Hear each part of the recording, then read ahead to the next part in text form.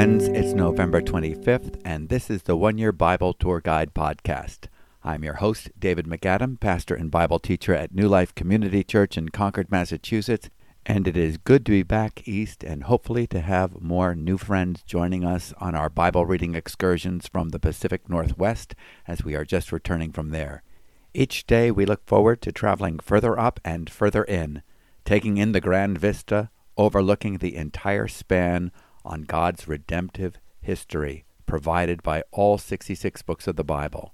We learn about the creation, the fall, and the redemption of humankind, and ultimately the full restoration provided in God's plan of salvation centered in His Son. Today we are starting a new book in the Old Testament. This is the 27th book of the Old Testament, the book of Daniel. Daniel is exiled to Babylon and writes to encourage the exiles there and those left behind in Jerusalem during the Babylonian captivity under Nebuchadnezzar and continuing unto the time of Darius of Persia. Daniel reminds us that the kingdoms of this world rise and fall, but the kingdom of God is everlasting. In the New Testament, we will continue to read from Peter's first epistle, where we are in the 3rd chapter. And of course, we will make our stops in the book of Psalms and Proverbs before the day is done. So let's get started with our reading from the book of Daniel. Daniel chapter 1, and I'm reading from the English Standard Version. Daniel taken to Babylon. In the 3rd year of the reign of Jehoiakim, king of Judah, Nebuchadnezzar, king of Babylon, came to Jerusalem and besieged it. And the Lord gave Jehoiakim, king of Judah, into his hand, with some of the vessels of the house of God. And he brought them to the land of Shinar, to the house of his God, and placed the vessels in the treasury of his God. Then the king commanded Ashpenaz, his chief eunuch, to bring some of the people of Israel, both of the royal family and of the nobility, youths without blemish, of good appearance and skillful in all wisdom, endowed with knowledge, understanding learning, and competent to stand in the king's palace, and to teach them the literature and language of the Chaldeans. The king assigned them a daily portion of the food that the king ate, and of the wine that he drank. They were to be educated for 3 years, and at the end of that time they were to stand before the king. Among these were Daniel, Hananiah, Mishael, and Azariah of the tribe of Judah. And the chief of the eunuchs gave them names.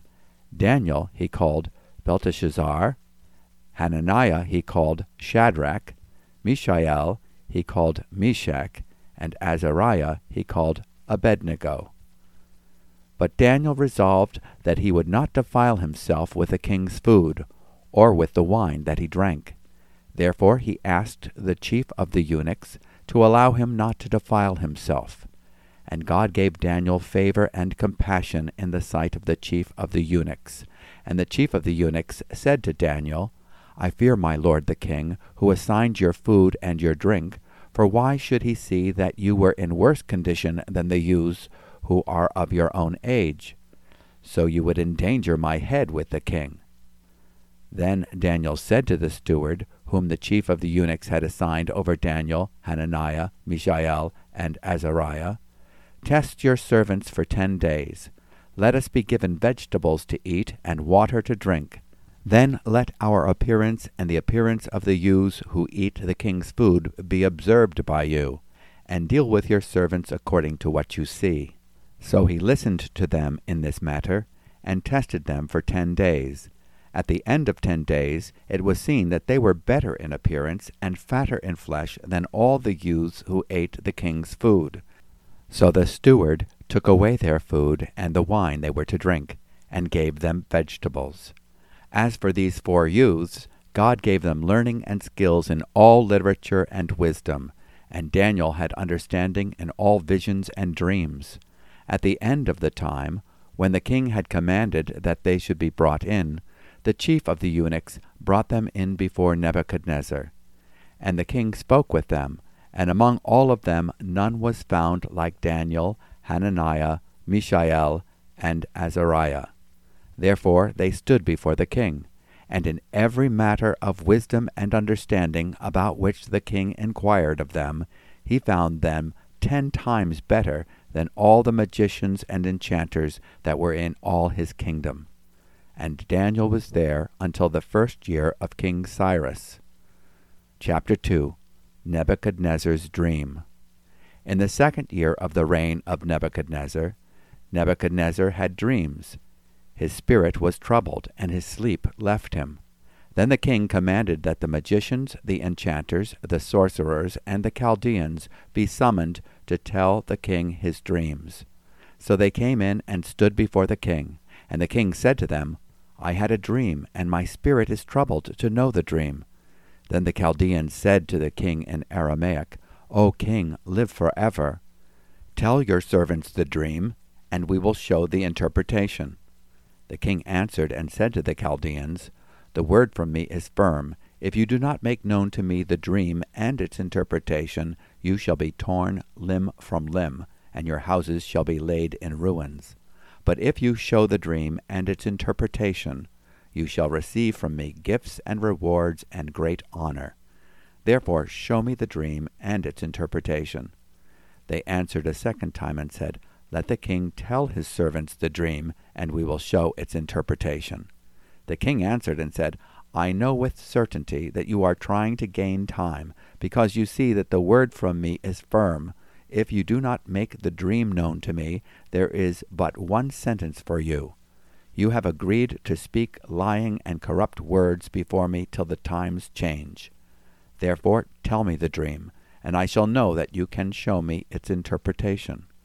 The Chaldeans answered the king and said, There is not a man on earth who can meet the king's demand, for no great and powerful king has asked such a thing of any magician or enchanter or Chaldean.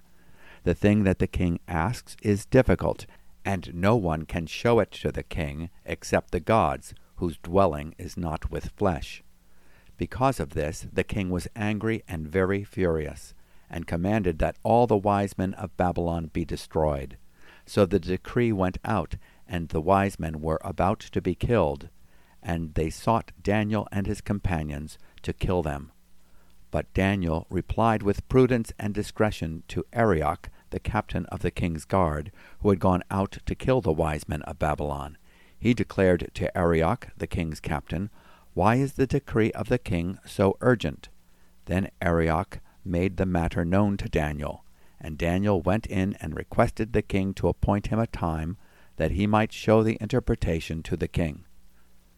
Then Daniel went to his house, and made the matter known to Hananiah, Mishael, and Azariah, his companions, and told them to seek mercy from the God of heaven concerning this mystery, so that Daniel and his companions might not be destroyed with the rest of the wise men of Babylon. Then the mystery was revealed to Daniel in a vision of the night. Then Daniel blessed the God of heaven. Daniel answered and said, Blessed be the name of God forever and ever, to whom belong wisdom and might. He changes times and seasons. He removes kings and sets up kings. He gives wisdom to the wise, and knowledge to those who have understanding. He reveals deep and hidden things. He knows what is in the darkness, and the light dwells with him. To you, O God of my fathers, I will give thanks and praise, for you have given me wisdom and might, and have now made known to me what we asked of you. For you have made known to us the king's matter. This concludes our reading from today's portion from the Old Testament, from the book of Daniel.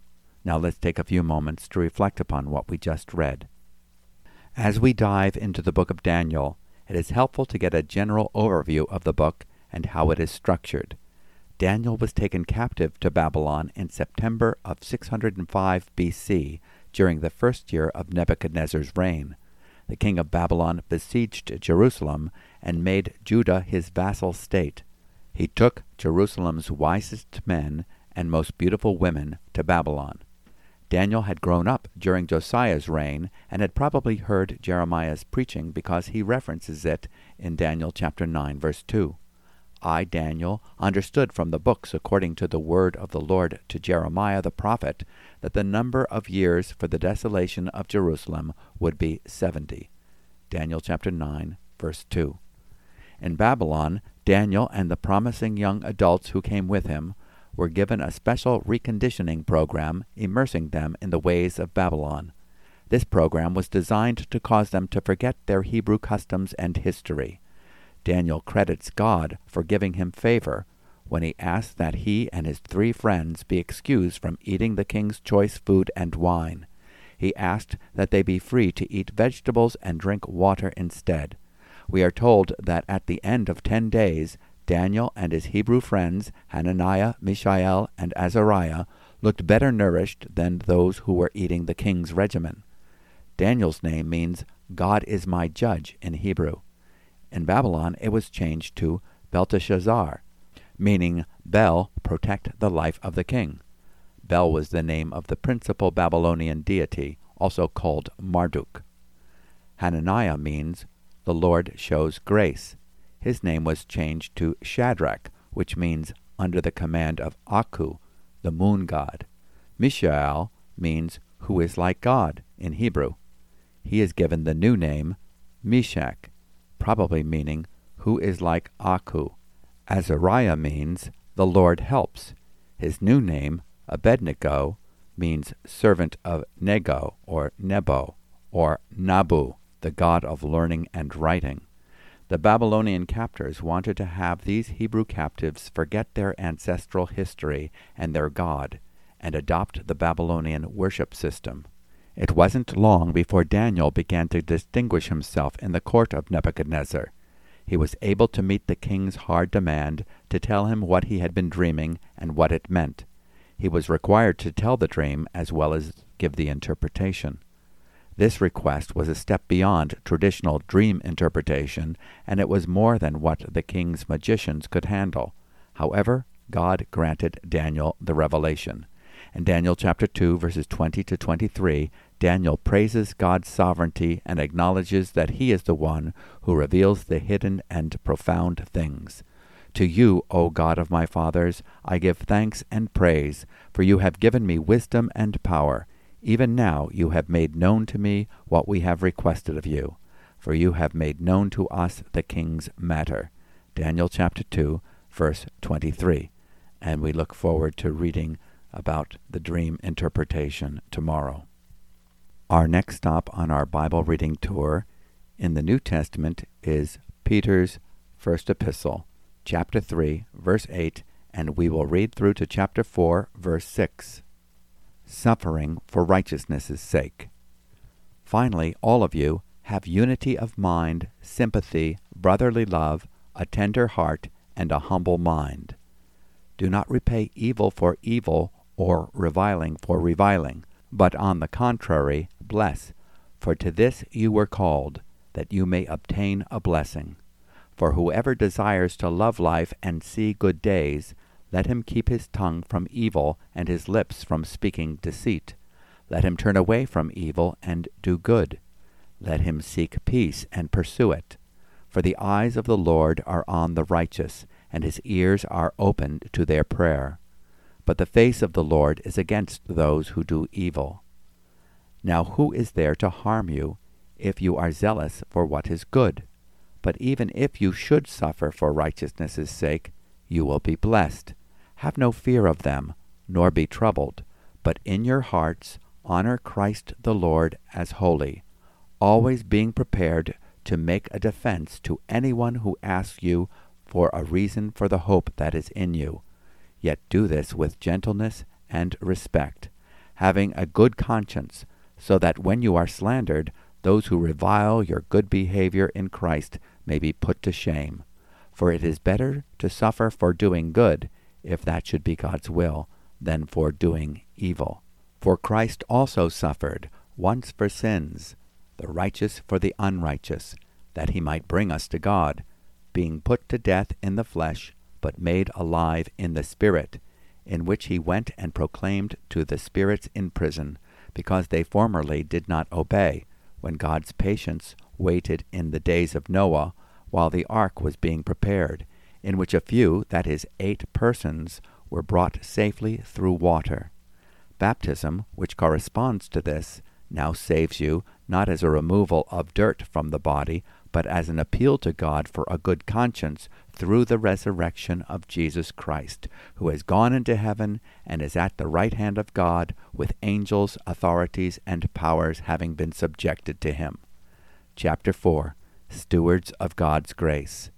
Since therefore Christ suffered in the flesh, arm yourselves with the same way of thinking. For whoever has suffered in the flesh has ceased from sin, so as to live for the rest of the time in the flesh, no longer for human passions, but for the will of God.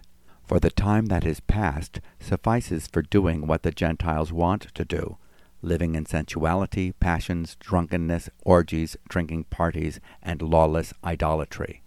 With respect to this, they are surprised when you do not join them in the same flood of debauchery, and they malign you. But they will give account to him who is ready to judge the living and the dead. For this is why the gospel was preached even to those who are dead, that though judged in the flesh the way people are, they might live in the Spirit the way God does. And this concludes our reading from the New Testament, from Peter's first epistle. Peter emphasizes how Christians should behave when facing intimidation, controversy, and persecution. Our Christ-like attitude is paramount. We are to sanctify Christ as Lord in our hearts. That means we are to set him apart as holy, in a category all by himself, that he is Lord, and he is to have the preeminence in all things. 1 Peter chapter 3, verse 8. To sum up, all of you be harmonious, sympathetic, brotherly, kind-hearted, and humble in spirit, not returning evil for evil or insult for insult, but giving a blessing instead. For you were called for the very purpose that you might inherit a blessing. He quotes Psalm 34, verses 14 through 16, which encourages us to pursue peace by holding our tongues when tempted to do evil with it. Our first resort is to pray for our persecutors in 1 Peter chapter 3, verse 12. Peter gives us a great reminder to our need to have Christ on the throne of our hearts and the gospel on the tip of our tongues. But sanctify Christ as Lord in your hearts, always being ready to make a defense to everyone who asks you to give an account for the hope that is in you, yet with gentleness and reverence. And keep a good conscience, so that in the thing in which you are slandered, those who revile your good behavior in Christ will be put to shame. The One-Year Bible Companion has this summary of interpretations of 1 Peter chapter 3, verse 18 through 20. Quote, the meaning of these verses is not completely clear, and commentators have explained it in different ways. The traditional interpretation is that Christ, between his death and resurrection, announced salvation to God's faithful followers who had been waiting for their salvation during the whole Old Testament era. Matthew records that when Jesus died, the bodies of many holy people who had died previously were raised to life. They came out of their tombs, and after Jesus' resurrection, they went into the holy city and appeared to many people. Matthew chapter 27, verses 52 and 53. A few commentators think that this passage says that the Spirit of Christ, or the Holy Spirit, was in Noah as Noah preached to those imprisoned by sin, but now in Hades. Still others hold that Christ went to Hades to proclaim his victory and final condemnation to the fallen angels imprisoned there since Noah's day, as referred to in 2 Peter chapter 2, verse 4. End quote.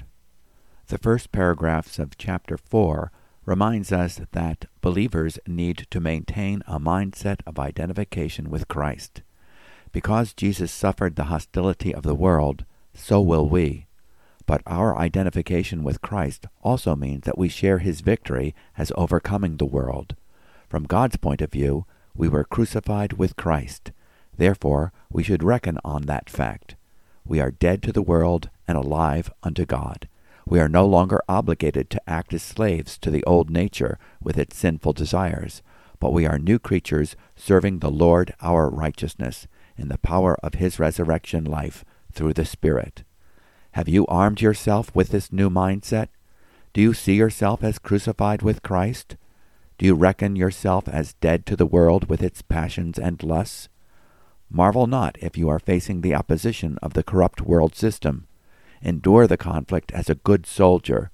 Don't be dismayed by the animosity of the fallen world, the temptations of the flesh, and the accusations of the devil.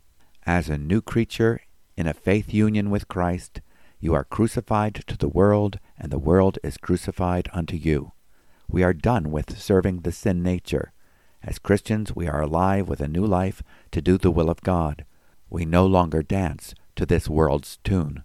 And at the day of judgment, it will be obvious that we had no alliance with this culture of death, but that we served and will continue to serve the eternal King, the Lord of life. Verse 6 refers to the gospel being preached to those who are dead. There are various interpretations here, but the context makes clear that at the day of judgment, those who have suffered the hostilities of an unbelieving, corrupt world system and been judged as dead to the world's beckoning, even perhaps being put to physical death, it will be proved that they were living by the deathless Spirit of Christ in accordance with the will of God. 1 Peter chapter 4, verse 6. For the gospel has for this purpose been preached even to those who are dead, that though they are judged in the flesh as men, they may live in the Spirit according to the will of God. Now let's move on to our next stop in our Bible reading tour, to the book of Psalms, where we continue to read this magnificent psalm that celebrates the Word of God. The next 8 verses begin with the Hebrew letter Teth. Verse 65. You have dealt well with your servant, O Lord, according to your word. Teach me good judgment and knowledge, for I believe in your commandments. Before I was afflicted, I went astray, but now I keep your word. You are good and do good. Teach me your statutes. The insolent smear me with lies, but with my whole heart I keep your precepts. Their heart is unfeeling like fat, but I delight in your law. It is good for me that I was afflicted, that I might learn your statutes. The law of your mouth is better to me than thousands of gold and silver pieces. The next 8 verses begin with the Hebrew letter Yod.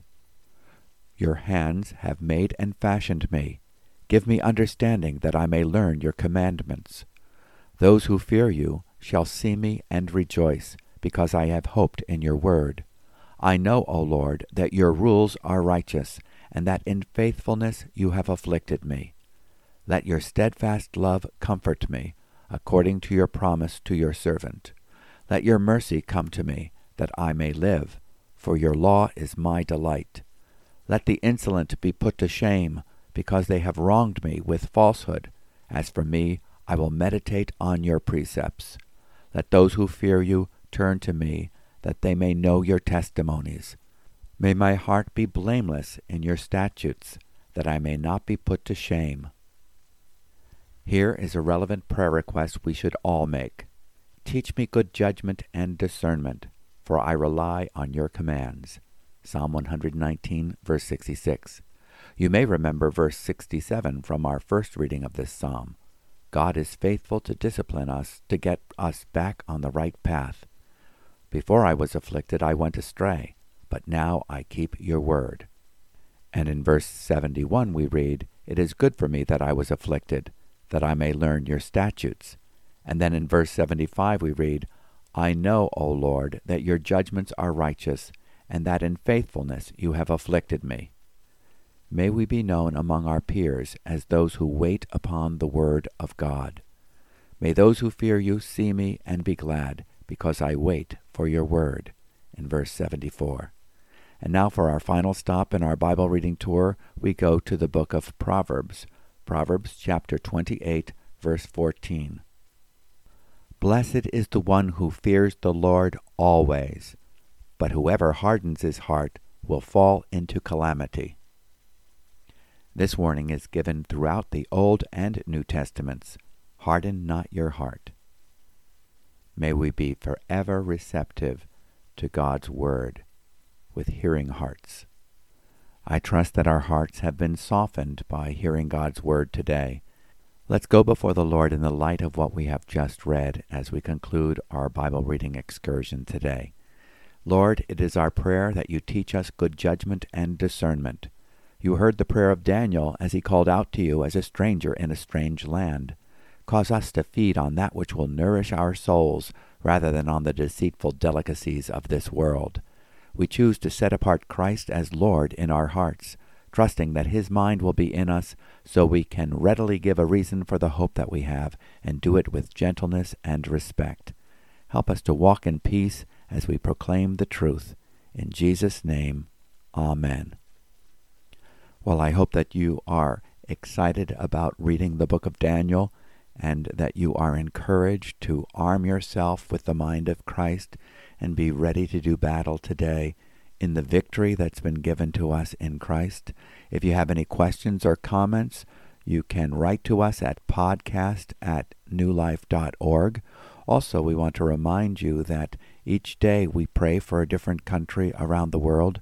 Today, you will see, if you have a written copy of our commentary, we are praying for the country of Turkey, that country which was once home to the 7 churches that the Apostle John wrote about in the book of Revelation.